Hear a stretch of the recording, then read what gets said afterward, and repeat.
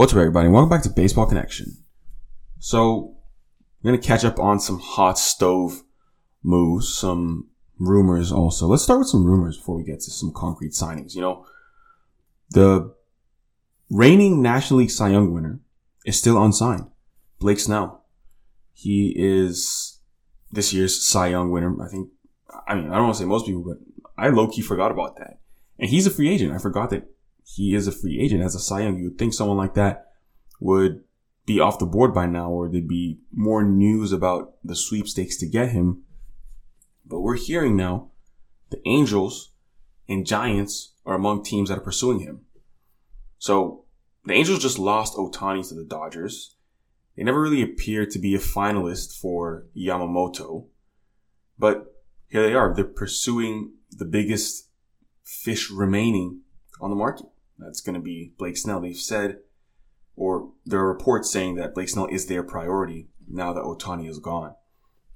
And the Giants are also interested in Blake Snell. So if you sign Blake Snell, if you're the Angels, it's going to be a departure from the norm. Because the Angels, they have a 3-year commitment to Tyler Anderson. They gave him last offseason. That was the first multi-year deal they've given a free agent starting pitcher since Joe Blanton a decade ago. So the Angels are known for making a splash on the free agent market for bats, but not for arms. I mean, look at some of the big deals they've given. Pujols, Rendon, Josh Hamilton. You know, it's been a while. I mean, we know they gave C.J. Wilson a deal, like I said, over a decade ago. It's been a while since they signed a starting pitcher to a big contract. And they've been wary of these commitments to pitchers. They did pursue Garrett Cole when he was a free agent a few years ago, but they lost that to the Yankees then. But now they're looking at Blake Snell.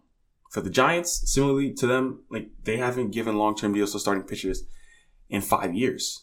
In 5 years, they've had Farhan Zaidi as their president of baseball operations. They haven't done it. They haven't gone beyond 3 years on any deal for a starter. And, you know, that's what they did. And they lost Kevin Gausman because of that. He went to the Blue Jays on a 5-year, $110. And then they only went to 3 years to sign Anthony DeSclafani.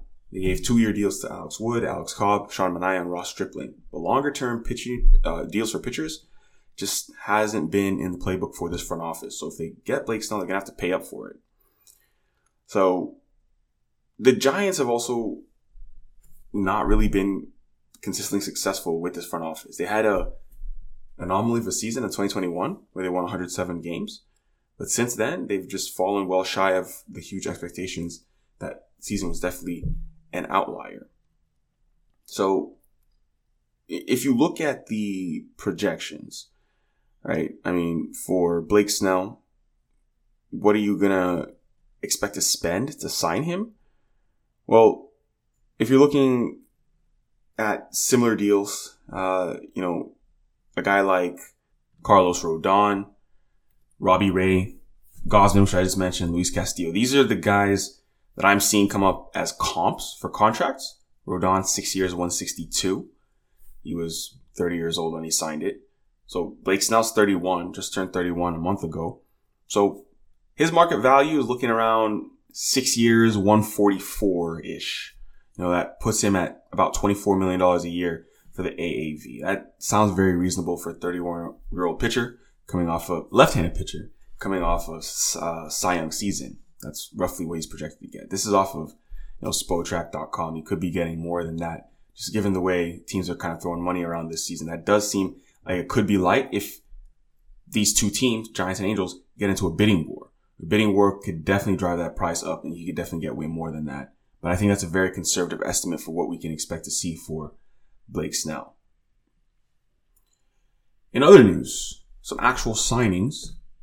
The Blue Jays have made a splash on the market. So, with some of the names coming off the board, the Blue Jays, they were linked to some guys.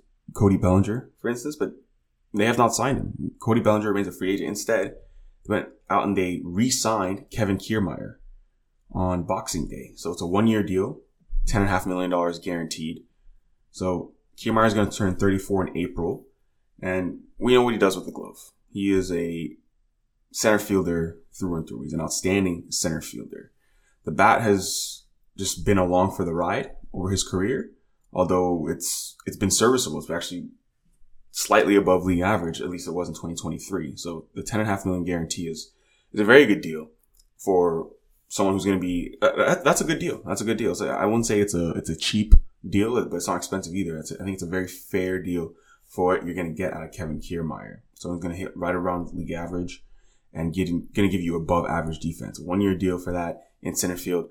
I think that's a lot better than rolling the dice on a guy like Bellinger who may or may not hold up over the long term, because he's asking for a long-term deal, $200 million. They also went out and they signed Isiah Kiner-Falefa. It's a 2-year, $15 million deal for IKF. And IKF, we talk about gloves with, Kiermaier. IKF has a glove as well. This is someone who won a gold glove with the Rangers as the regular third baseman in 2020. But he hasn't played much third base since then. They used him as a shortstop in 2021. The Yankees did the same in 2022. This past season, the Yankees moved him all around the diamond since Anthony Volpe took over as the everyday shortstop. So IKF got a lot of playing time in center field, left field, a little bit of third base, right field, shortstop, and 1 inning at second base in that order. So center, left, third, right, short, and then 1 inning at second base. So mostly outfield, mostly center field, and left, really. That's where he was playing. But, Matt Chapman's a free agent. So it would seem like the Blue Jays could just put IKF as a regular third baseman for the time being, because Matt Chapman might be gone. It at least gives them a Gold Glove starter if Chapman signs elsewhere, or if a more clear-cut starter can't be found. I mean, let's forget about Chapman. Whether he stays, whether he returns to Toronto or not, IKF still has a spot on this roster, because you could see IKF as a replacement for Whit Merrifield. Also, Whit Merrifield, another right-handed hitter who plays second base and outfield, but IKF gives them even more versatility because Merrifield plays very little third base and no shortstop. So, if you look at your roster, Merrifield's a better hitter, but IKF has more defensive versatility, so you can kind of platoon those guys a little bit if you need to. And then IKF is also just a better fit at third base defensively than any of their infielders who are already on the roster. Kevin Biggio, Ernie Clement, Santiago Espinal, Davis Schneider. So, 2 years, $15 million. It's a pretty nice deal for IKF, honestly. For him, that's pretty good money. For someone who hasn't hit much, honestly, I'm running to the bank with that one. I'm signing that contract right away because it's a pretty good guarantee. So the Blue Jays making some low-key moves here. Not a big signing by any means, but they're just kind of shoring up their defense with these two moves. That's the way I see it. Shoring up their defense. But there are definitely still a bunch of questions to be answered on that roster, but we'll see what they do with the rest of the winter because, like I said, so they have some free agents who haven't signed yet, or we don't really know what's going on there. Moving on, the White Sox are set to sign Martin Maldonado. So Martin Maldonado will earn $4 million in 2024 with the White Sox. You get a Gold Glove catcher, doesn't hit at all, but in the theme of defense, that's kind of what you're getting here. These defensive guys are getting signed right now. That's 3 I just named right now, with Kiermaier, Kiner-Falefa, and now Maldonado. So Maldonado was a catcher for the Astros for 4.5 years. It was clear the Astros were moving on from him once they signed Victor Caratini to a 2-year deal during the winter meetings. And, Caratini is going to be the backup behind Yainer Diaz, who had a phenomenal rookie year with the Astros, a 128 OPS plus as a rookie for Houston. That's great. 25 years old. He just turned 25. It was his age 24 season, put up 3.2 wins above replacement on the year with 23 homers. So that's the catcher. That's a new American League catcher to keep an eye on. Yainer Diaz in Houston. So Martin Maldonado, free agent, had to go, and he's going to the White Sox. So not a huge deal, but something to mention nonetheless. So in other news, I would say that the big news, it would be just wrong for me not to mention this story. Wander Franco has been in a little bit of trouble, allegedly. Allegedly. There were some allegations that came out against him during the season, which led to him being placed on the administrative list, basically. Suspended for the rest of the season. I think suspended with pay, with a restricted list. There were some social media allegations. He had an inappropriate relationship with a minor. So these are some allegations that came out on August 14 when he was placed on the restricted list by the Rays. So now there's news that authorities in the Dominican Republic have summoned him for questioning. That is what we are hearing. Don't really have much more else to say, although there were some reports saying that they went to his house and didn't see him there. They went to his mom's house and they went to his house, didn't see him there. And at least that was the initial report that came out. So that's a story to keep an eye on as the offseason develops, because that's a big name, obviously.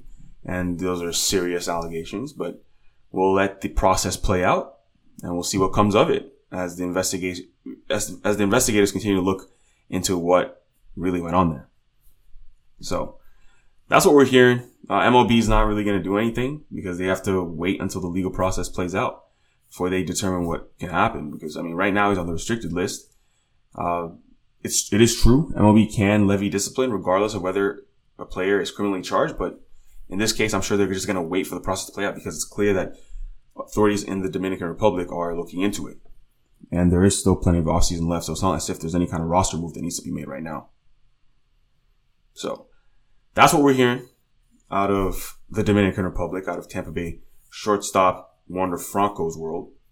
But we'll see what comes of it. That's going to do it for today, folks. If you enjoyed this, please share it with someone who'd be interested. And we'll see you next time on Baseball Connection.